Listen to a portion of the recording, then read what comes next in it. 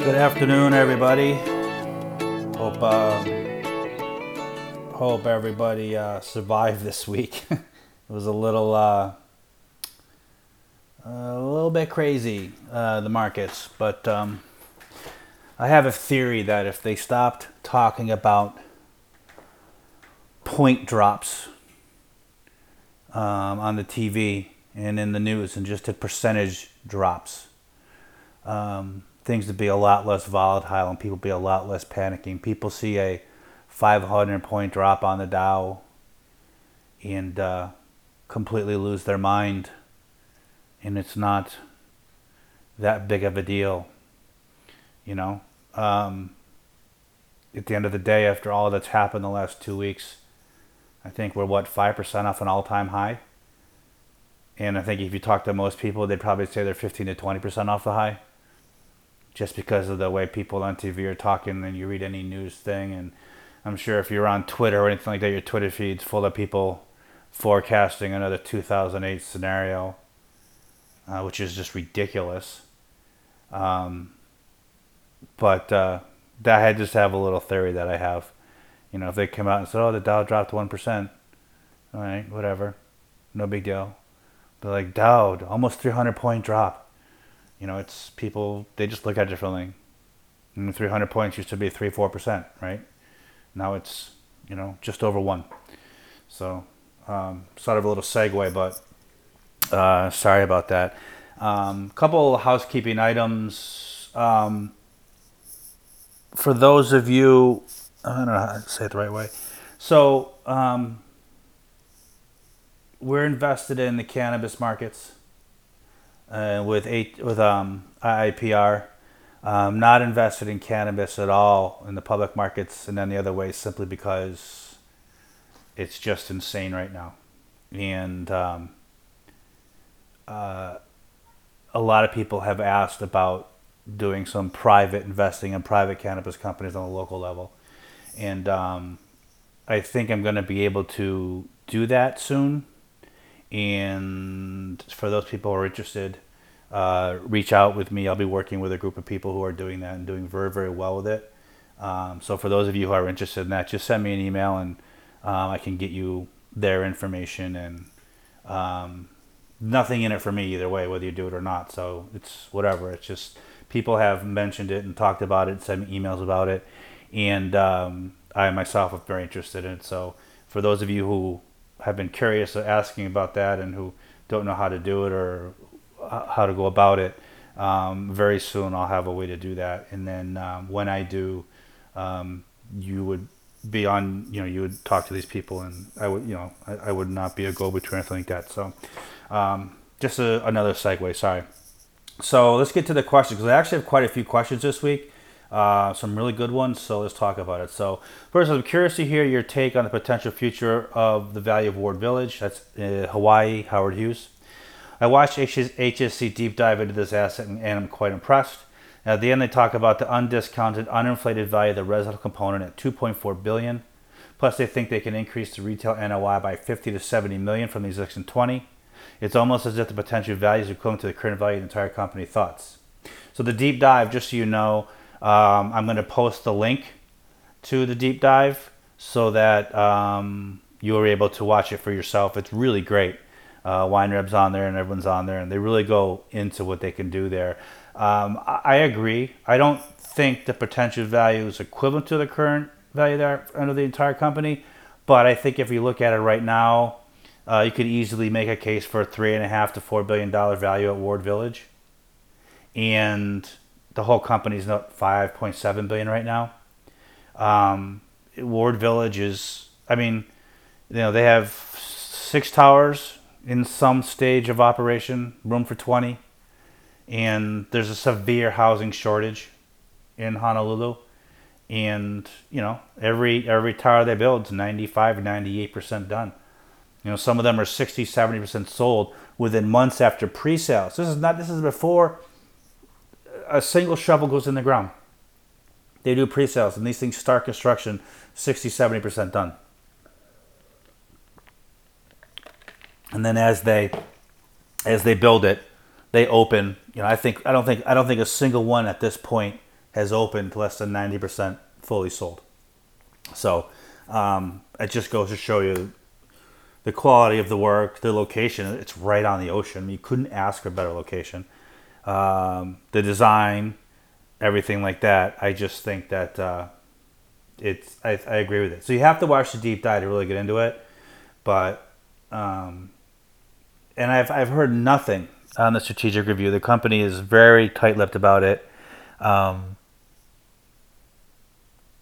kind of feel like something's going to happen, but obviously you don't know what. So there's a lot of different scenarios that could happen. I think the most logical thing is some sort of deal with the income-producing properties. Whether that's kind of spun out into a publicly traded REIT and shareholders get a chunk of it, and it's the REIT still sits under the Howard Hughes Development umbrella as a holding company. Then you'd obviously have two separate shares of stock, right? You'd have Howard Hughes holding company, you'd have shares in the REIT, and then obviously whatever the combined value of those, that would be your value of the combined company, and that you could make the argument that would allow for a proper valuation of the income producing properties that I think right now are vastly undervalued. And then what you would have left would be the holding company valuation. Combine those two, and boom, there's your stock price. So I think that's quite possibly the easiest way to do it. And there's other things that could sell assets like that, but I really, the only assets to really sell would be the Ward area, the Seaport, maybe something. And then there's a bunch of smaller assets that really I don't think make a whole lot of sense to sell, because I don't think you're not going to get a valuation for them or a monetary gain from them that's going to, I think, materially affect the stock price. I think everyone agrees is vastly undervalued. So I think you'd have to sell something large for that to accomplish, and then selling something large kind of inhibits the future operations of the company. So I don't get that. So I think whatever's going to happen sort of has to happen with the income producing properties in some way to structure that. Now, they said before they don't want to do something with them because of the NOIs that they have and because of the, you're allowed to, your upfront depreciation, you're allowed to expense. So that would mean a higher tax bill. But maybe there's a way to structure that so that they don't completely transform from a C Corp to a REIT. And if they maintain a majority ownership of the REIT portion, maybe that wouldn't trigger that sort of effect. So we'll see what happens, but I don't think they're not the kind of people, management's not the kind of people to just engage a firm to explore strategic scenarios if they weren't serious about doing something, right? These guys they're not promotional, they don't play games, they don't do shit like this for headlines and for a bump in the stock price, because each one of these guys got 4 or 5 more years on their warrants that they all just bought that they can't hedge or sell in any way. So if the stock price jumps for a year to 180, right? It means it's meaningless for them because they can't touch those warrants for 5 years. So they need something that's going to be long-term beneficial. And these aren't the kind of guys who just do shit like that. So if they're doing something, they're serious about it, and they want to seriously look at other options. So that's kind of where we are there. So in your last podcast, you stated, hopefully they eliminate the senior preferred GSE stock. Can you please explain? So this is about the GSEs. So right now all the preferreds that anyone who owns preferred shares in the company own are junior preferreds. The senior preferred stock is what the government, the Treasury, holds. That's the one that is now getting, instead of a 10% annual dividend that could not be paid down, right? They're getting the net worth sweep, all the profits of the companies. So if you you could eliminate the net worth sweep, but that means they still have to pay 10% on the $185 million backstop annually. Okay? If you eliminate the senior preferred stock, declare it paid back because the government's been paid, I think we're up to 20 billion, 25 billion, in excess of not only what the GSEs were loaned, but what the GSEs would have been paid with the 10% dividend. Then you could say, look, this has been paid back. We're good. We don't need anymore. We're going to eliminate the senior preferred stock. That eliminates that. A, it eliminates a class of shareholders, and B, it eliminates that 10% annual dividend they have to pay on that. So I don't see a scenario where they can recap and release them without getting rid of it. But until you see it in writing, you never know. So it was more of a off the cuff comment that when they eliminate the net worth sweep, they also eliminate the senior preferred stock, because then the companies would be able to start to recapitalize with organic earnings, retained earnings, much faster than if they still have to pay that 10% dividend every quarter to Treasury. So that's what I meant by that. So any comments about the investment of Ackman of the 3.5% of Buffett funds? That's Berkshire Hathaway, not Buffett funds. That should be Berkshire. I guess what struck me the most about that is people freaked about it. I mean, it's almost like people acted like he went, 85% into cash and dumped all his money in treasuries in some panic move or something. He's been a Buffett fan his whole life. Whitney Tilson tells a story that at Harvard, he was talking to Bill Ackman and wanted to learn about investing. And Bill Ackman told him, this is when Whitney was in school, so it's probably got to be at least 20, 25 years ago, maybe longer. Bill told him, first thing you do is go read everything Warren Buffett's ever written. So, and I think that because he's an activist investor, people always assume that anything he does is going to be an activist situation. And clearly, it's impossible to do that at Berkshire, right? He's been at the Berkshire meeting every year asking questions. So he owns Berkshire personally, because he's at the meeting. You can't go to the Berkshire meeting unless you have shares or get press credentials. So I'm not sure why people were so shocked about it. I kind of half, I guess even investors of his were like, well, why we could just buy Berkshire ourselves, but probably most of them don't even own it. I think maybe he sees Berkshire as being undervalued, and that Berkshire's a safe place to put some money. He may have sold out of investment A, had a lot of cash laying around. He put 11% of his fund in it, so his fund's about $7 billion. So, he put a lot of money into it. So maybe he views it as, I don't have another investment right now. My other investments have risen a lot, and I don't want to make them too big of a position. So where can I put this money? It's not going to earn anything sitting in cash. So I'll just put it in Berkshire. I think Berkshire's undervalued, so I can probably make more on it than that. Berkshire's not going to drop a huge amount of value because it's pretty stable. And it's liquid. I can get in and out whenever I want. So I think that's probably what it was. I don't think it was anything more than that. I think people in the media were just trying to make a much bigger deal out of it than it was. So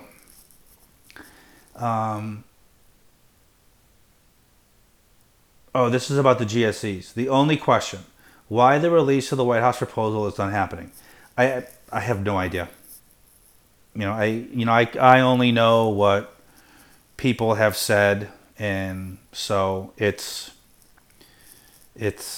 just waiting like everyone else. I've said it more than once, and I still think when anything ends up happening, it's going to happen on a Friday night. They were going to want to give everyone as much time to digest what the plan is, how things are going to be affected, before the markets open and the stock starts trading and mortgage bonds start trading and banks start trading and things like that. So I think they're going to want to give as much time as possible. So I think whatever's going to happen is going to happen at 4:01 on a Friday. Like, give everyone more than 48 hours to digest it before Monday morning markets open.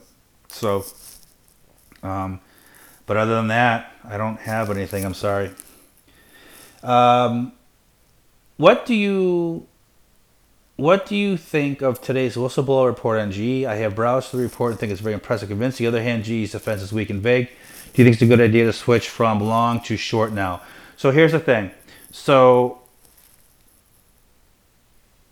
Markopoulos, however you pronounce his name, him and his team spent 7 months on this. Okay, to my knowledge, I don't believe he's ever gone public with something and been wrong.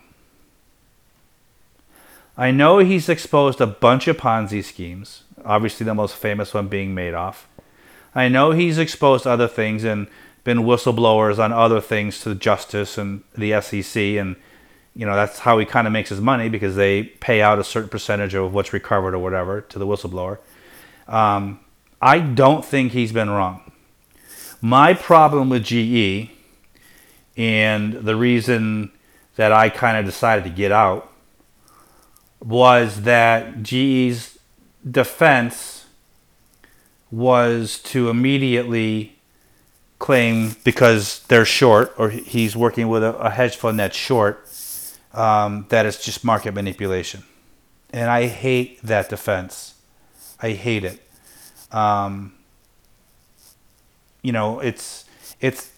It's not always a signal, because obviously, if you look at like Herbalife, they said the same thing about Ackman and their stock rallied. Although, you know what? In many ways, Ackman was right. Herbalife did get fines from the FTC and did have to change their business practices. They just didn't get the death knell from the FTC that Ackman thought they would. So the stock kept rising. And I think that part of that reason was because no one at the FTC wanted to admit that they've had this massive fraud going on under their nose for 25, 30 years, and no one caught on. And I think that was probably more of the reason why it wasn't more of a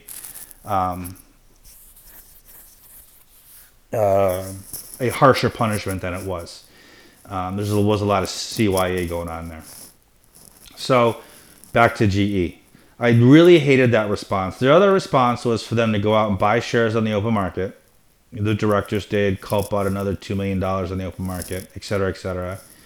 And okay, that's good. But there was one interview I saw Markopoulos do, in which he said, some people immediately came out and defended GE, right? Immediately. And I'm sorry, but those defenses were worthless to me. This guy put out a 174-page report going back years on the accounting of GE, and there were people within hours saying the report was bullshit. It's not possible to do an analysis of that report in that time period and have any opinion whatsoever. So anybody who came out yesterday and said that it's complete and utter bullshit, that it's just market manipulation, short sell, I'm sorry, but that is completely and utterly invalid to me. Utterly invalid to me. And even today, some of the responses that I've seen from GE are very vague, very top-level stuff, nothing digging down, no specific, detailed rebuttals to any of the allegations in the report. Right? And GE put out a press release this morning, basically regurgitating what was said on TV yesterday and saying, in fact, we believe it so much that these people went out and bought shares.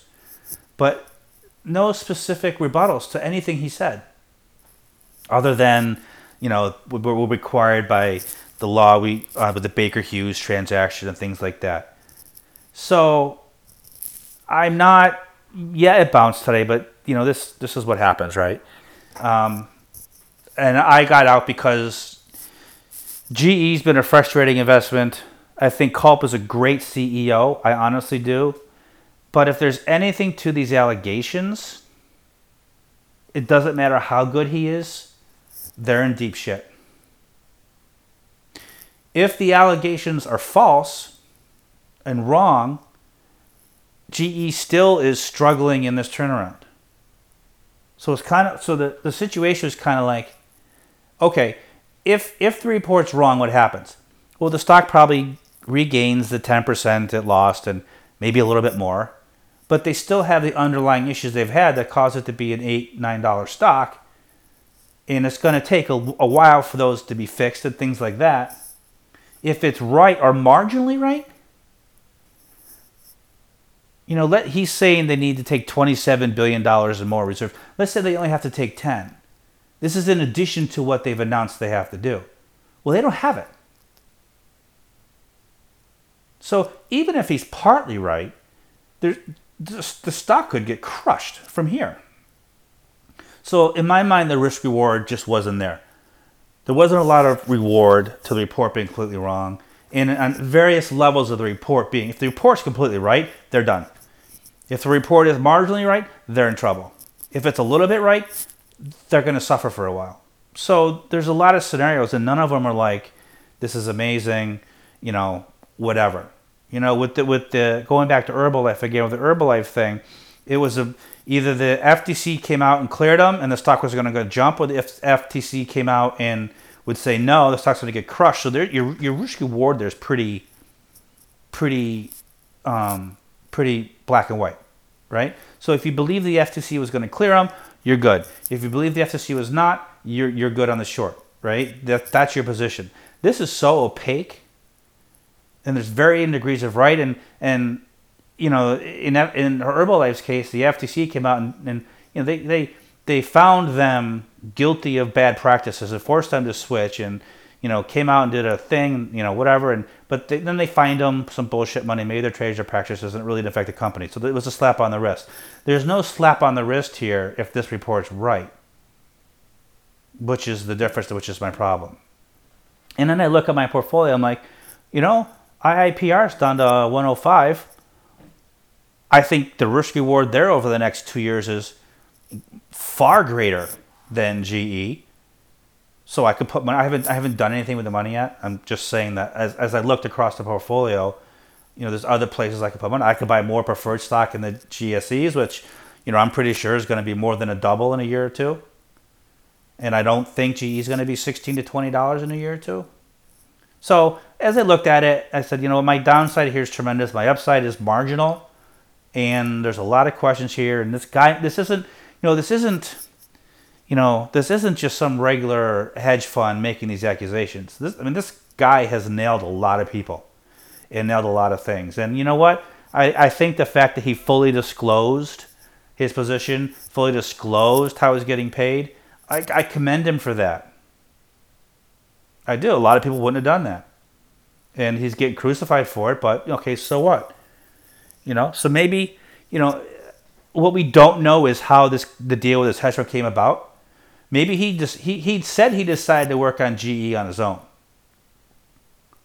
So maybe he started working on GE, and new people in the hedge fund world were like, hey, GE's a fraud. And I got this report that proves it. I'll let you see it and let you go through it and place your short bets accordingly before I release it, but I want compensation. Maybe that's how it worked. I think people are kind of insinuating the hedge fund was like, I want to short GE. Although one has to wonder why this didn't happen, 8 months ago when GE was $16, $17, but whatever. I want to short GE, and I need you to go out and write a report that GE's trash. That's what people are implying. And Markopoulos is a pretty holier than thou figure in like his ethics and things like that, and I don't think he'd be part of something like that. So again, we don't know for a fact, but I'm just basing this on other things. He went after Madoff for years before someone finally listened to him. And honestly, the reality is no one ever did, right? No one ever really listened to him. He exposed Madoff to regulators. He exposed, and of course, the analyst community today is rallying behind GE, right? Because, but let's be honest, even that's questionable because none of them want to admit that, oh, Jesus Christ, we missed this. We were analyzing GE, and not a single one of us came across us. The one that's closest is the Steve Tucci, right? He's thinking there's more downside. I don't know what he's come out and said of the report. That would be interesting. But, of course, the analysts rallied around GE. And that, that's all those things are meaningless to me. They just don't want to admit they were wrong. So they're going to back GE and pray to God that nothing happens with the report. So I'm sorry, that was a really long answer, but as far as going short, I mean, I just don't want. I think if he's right, the stock gets crushed. If he's a little right, the stock gets hurt. If he's somewhat right, the stock goes down. I'm not going to short it just because things like this tend to be a little volatile and really crazy, and I kind of want to stay away from a gunfight. So, especially when I'm not a forensic accountant, so I can't handicap it at all, other than to say he hasn't been wrong yet. But the flip side of that is, well, everyone's wrong once in a while, so we don't know. The price of CHK dropped recently. On June 19th, the interest coverage is operating income, so it's 1.59. Operating income, internal expense, 1 equals 1.59. Relatively safe, however, its current ratio and quick ratio are both 0.62, less than 1, which pose the risk of Chapter 11. How do we measure the risk of CHK going to Chapter 11? If at the end we find there's no real liquidity problem, should we invest more heavily into it because the current price is so dirt cheap? So we know right now that CHK is not free cash flow positive. Okay, we know that. That's their goal. They have assets that are.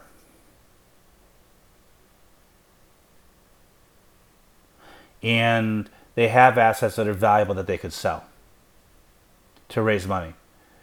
And at the end of the day, they have $600 million in debt coming due the next 2 years. That's it. They just refinanced over $1 billion and moved it out to 2026. The refinancing of it did not require any additional assets to be guaranteed for moving it. So that meant when the bank went through the books, the bank was relatively satisfied to keep the terms the same and to move out the maturity of that loan. If the bank was worried they weren't going to get paid back, they would have wanted a higher rate. They would have wanted more assets to be secured by the loan.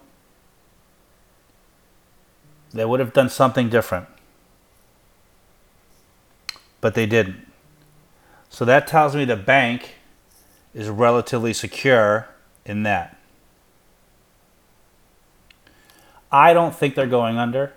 I think they've stopped drilling in the Haynesville area. I think they're going to sell that asset, which is a large asset, which would raise money and pay down the debt. And I think the biggest problem with Chesapeake is that it's optics. Okay, natural gas prices keep falling, oil prices keep falling, so they're going down with it, right? And you have to look. Yes, Chesapeake's gone down a lot, but the entire oil patch has gone down. TPL has gone down.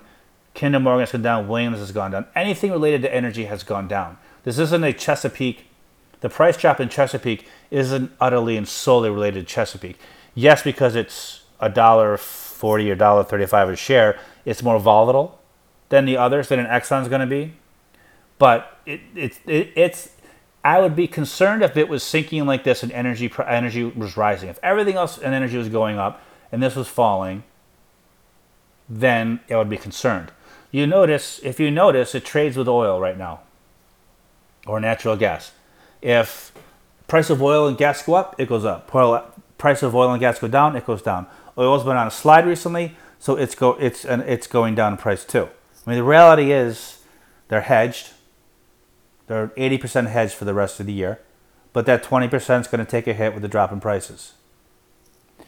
I think that they're either going to refinance the other $600 million coming next 2 deals and move it out, or they'll sell an asset and pay it off. I just think that's what's going to happen. They're plateauing their natural gas production next year. and they're going to increase oil production, which will increase their goal to get into free cash flow positive.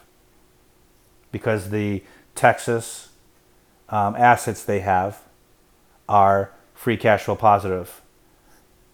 And they're free cash flow positive until oil hits $39 a barrel. And I don't think oil is going down to $39 a barrel. So now, would I be adding to Chesapeake here? I haven't, but I own a decent amount. So, I'm just waiting. So they do need to move that debt or pay it off via an asset sale. So that needs to happen. So is there some risk in the stock? Absolutely there is, which is why it's $1.40, because there is that risk. Maybe they can't refinance that debt. Maybe they can't move that debt out. Maybe there's something they can't do. But they have plenty of liquidity. Right? They're not in a cash crunch. They're not garage sailing assets and fire sailing assets, right? They're waiting to get good pricing on it, and that's what they've done in the past. I think that a lot of people are focusing on the share price, which, were it not from the dilution from the Wild Horse acquisition, would be a lot higher. But I think the Wild Horse acquisition is going to prove to be a brilliant one. It already has. Because it's already improving the financials of the company internally. And there's already now another asset that's free cash flow positive, that cash can be deployed to other places or to do other things, or to be redeployed there to increase oil production there. So I'm the same place I was with Chesapeake. So, what are the lessons learned for investment in Herbalife? That's actually kind of funny, because I just spent quite a bit of time talking about it. That's a tough one, because, at the end of the day, as I said before, the thesis, okay, but if we have to look back at it, Herbalife wasn't a complete flop as an investment.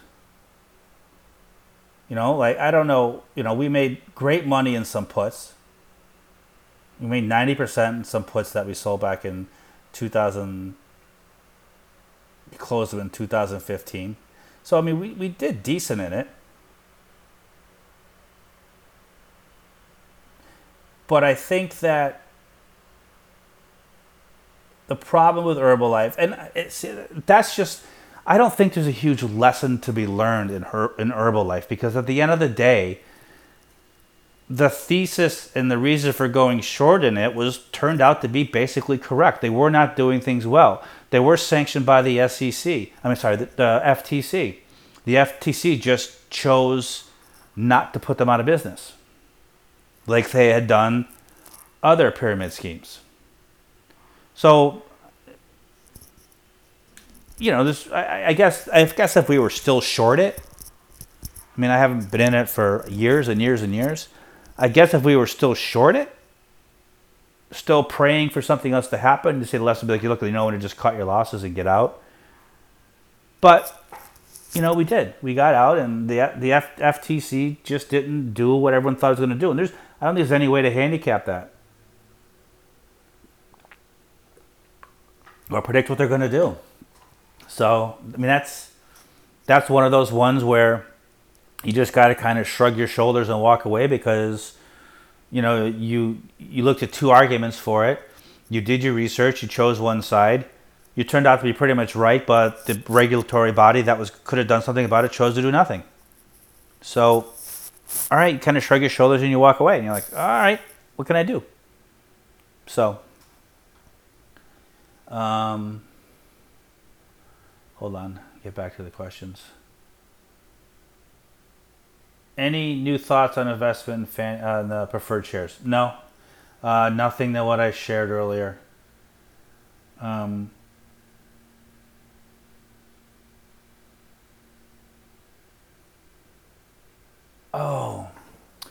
So let me see. So FHFA head stress test comes out, and I'll obviously do the link to that also. I forgot to put the link on my question sheet. What I do is I put all these things on a sheet, and then during the week, so I don't have to go through all these emails and delete one by mistake and then try and find them, stuff like that. So I just forgot to put the link on it. So Fannie and Freddie did stress tests and came out with them, and it was a Dodd-Frank highly stressed scenario.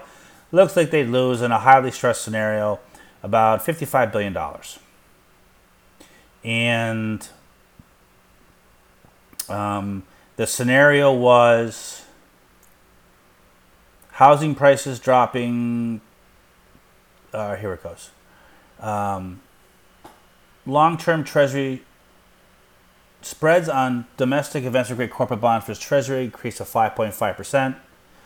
And by the third quarter of 2019, while the spread between mortgage rates and 10 years increased to 3.5%.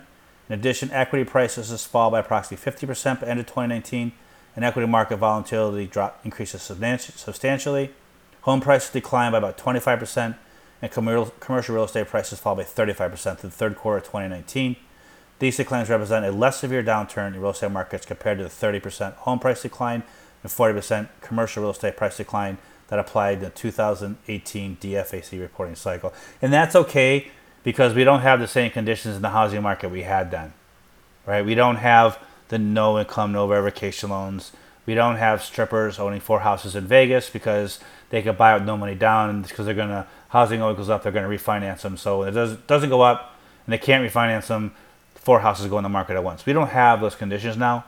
Home equity is actually at its highest percentage versus outstanding mortgage debt ever. So the housing market's in much, much better shape. So not going to that draconian level is fine.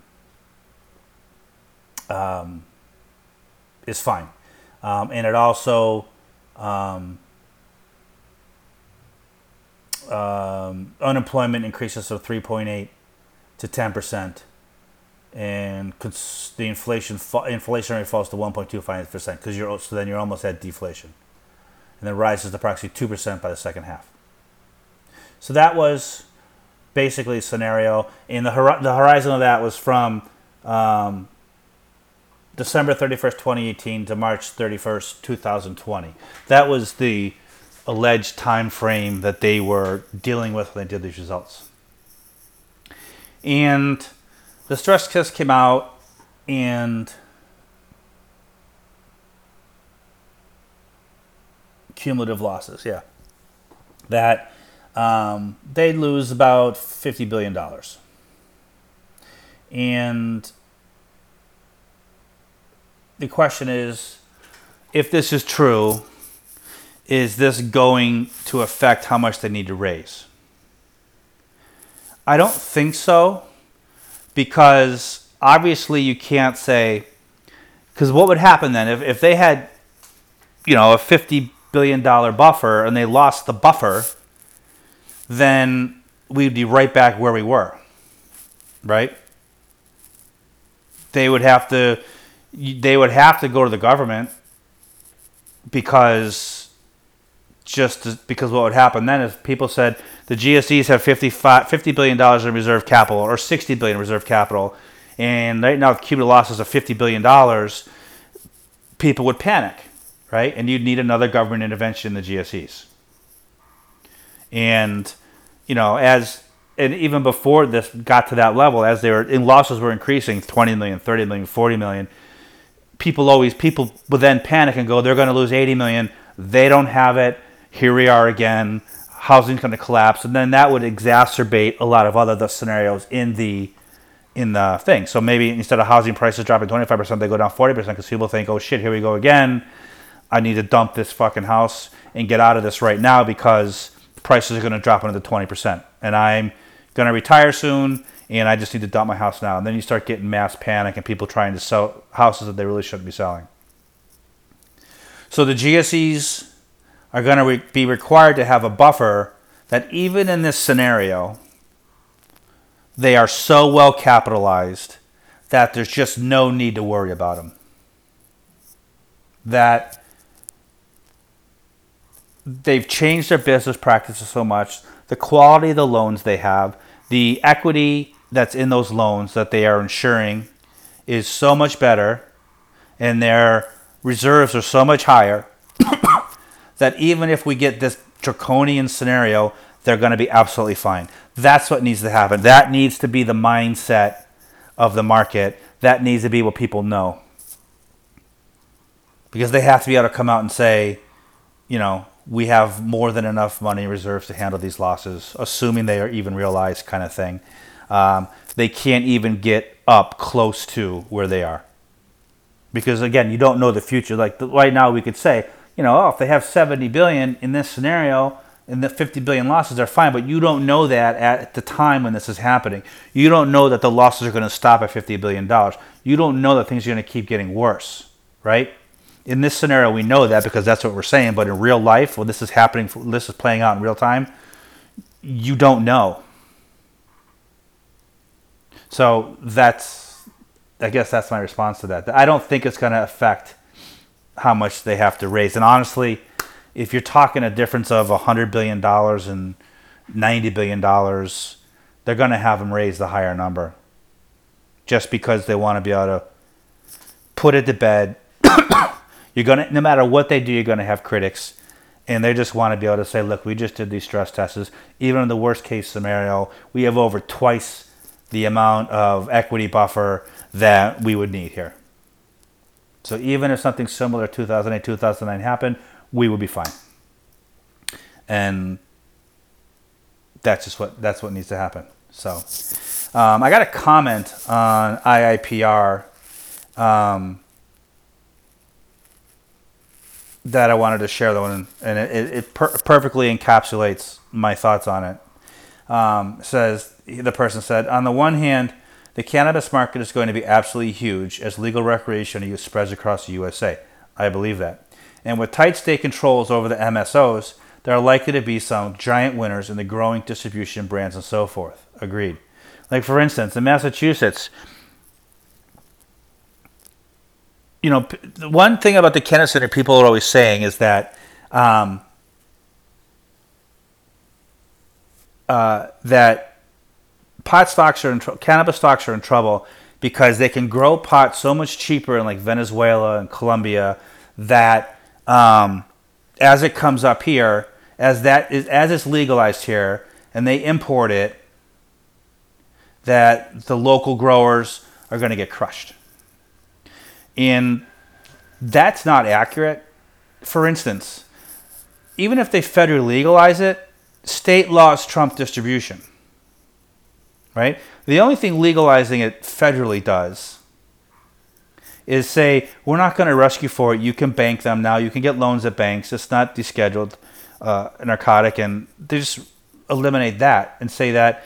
But they're already letting states legalize it. So federally legalizing pot, I don't think it's going to have the huge impact some people think it's going to. Now, what it'll do is make it legal in the states that currently it's not legal in. So that will help. But in the states it's already legal, I don't see much of a change. Now, in Massachusetts, where I live, for instance, if you want to sell marijuana in Massachusetts, you got to grow it here. So you can't import pot from fucking Venezuela and sell it in Massachusetts. So, and a lot of states are very similar. So I don't think that that's a big worry. And that's kind of a segue, but I'm just trying to illustrate there's a lot of misconceptions going on about the industry, and no one's really doing a good job of clarifying it.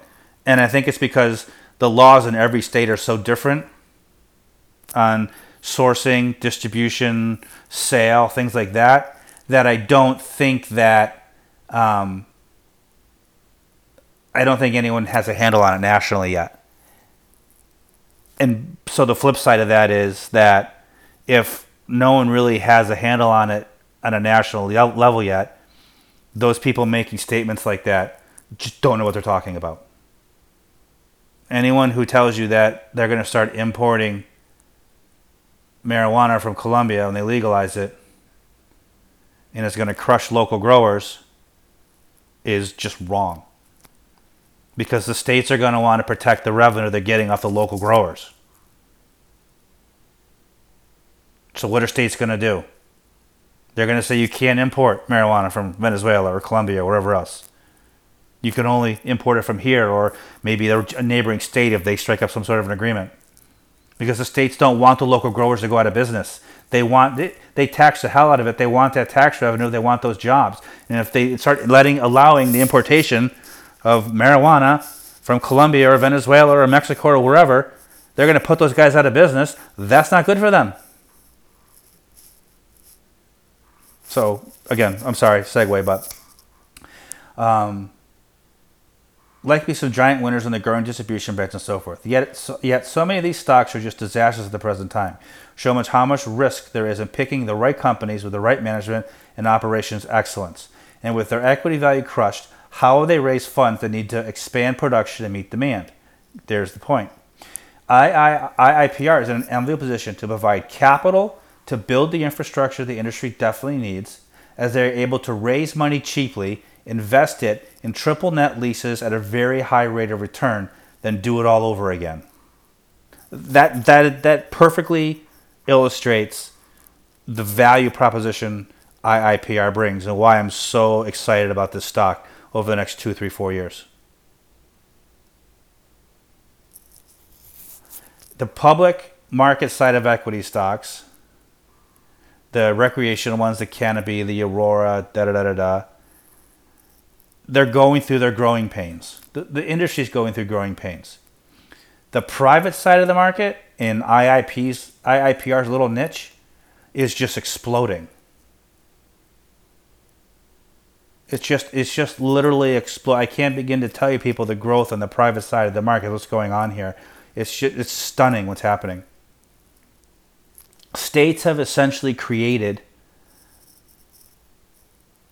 mini fiefdoms or mini oligopolies in their production, distribution, sale of cannabis in their own states. And if you get in on one of those, it's amazing. It is stunning what's happening. And in IIPR, they just filed a $250 million shelf registration today to raise more money. Now, we don't know if they're going to do it in warrants or rights offering or debt or more equity. Who knows? They're probably going to do it in some sort of, or they could do convertible preferred stock. I just think it's going to be either a rights offering, they're going to sell warrants, or they're going to do another equity offering. And the money, they're getting money so cheaply, and they can't, if you remember back when they reported at the beginning of the year, they said they had $50 million in deals at some stage of negotiation and a pipeline of another 100. They've deployed, I think, $70 million to date, and the pipeline's at $200 million now. They are just getting flooded with opportunity and flooded. And it's gotten to the point now that when they're signing a lease, and this is what they did in Michigan, I want to say Michigan, is not only did they sign a lease with this grower, in the lease, they said they have the right of first refusal if the grower decides to open another greenhouse and gets offers from another REIT to help them. That's unheard of. They have so much power right now that they're able to negotiate a lease that says if you want to open up another place and you get terms from any other company to help you finance and open that grow house, that facility, we have the right of first refusal to match that, in which case you'll be with us. That's amazing. They are effectively the only one in the market, and now they're signing leases that effectively put them in control of potential competition edging in on their space.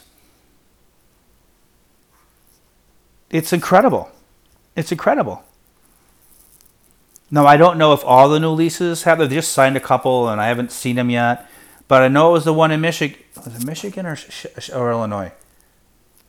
It was Michigan or Illinois. I'll look it up and clarify it later. But yeah, they have right of first refusal on any future facilities that company builds, whether or not they want to participate in it, and at what terms. Stunning. Stunning. So, I don't know how they're going to raise the money. I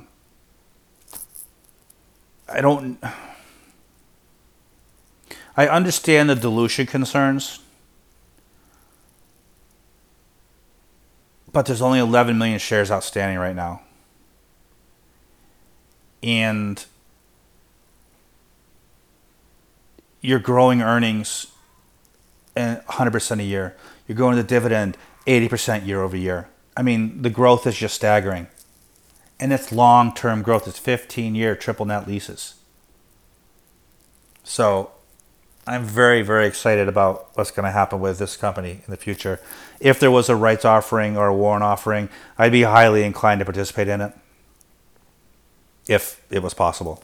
So we'll see. Last question. Not a huge fan of, I don't know how long I've been going for.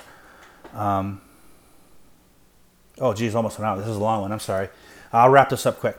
Not a huge fan of GE, but your sale seems to be kind of a knee-jerk reaction, especially in light of some other investors' comments, purchases. No thoughts or considering? No, none whatsoever. GE already was a complicated, frustrating, entangled turnaround. I think this just made it 10 times worse. This stuff with GE's, yeah, it went down 10% yesterday. I think it was up 5% today at one point. I haven't looked at it in a while. This is just getting started. Okay? He's given this stuff to the Justice Department, to insurance regulators. They got to go through all this stuff. This is just beginning. And he also said that he held some stuff back, not in the report, that he's working with authorities on.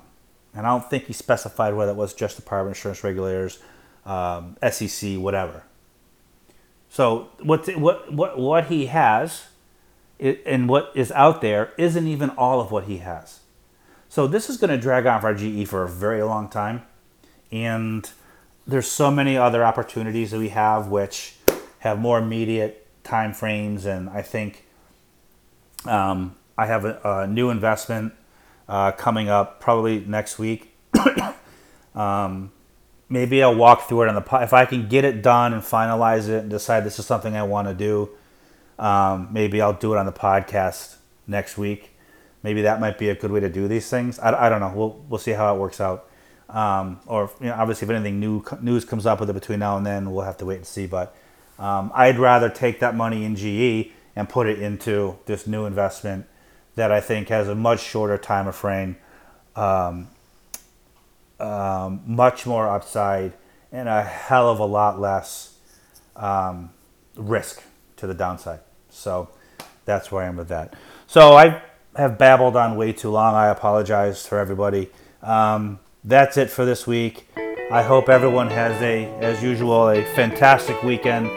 I hope the weather's beautiful wherever you are, and I hope it's a safe and healthy one for everyone involved with you and your families. I will be back next week, and I'll talk to you later.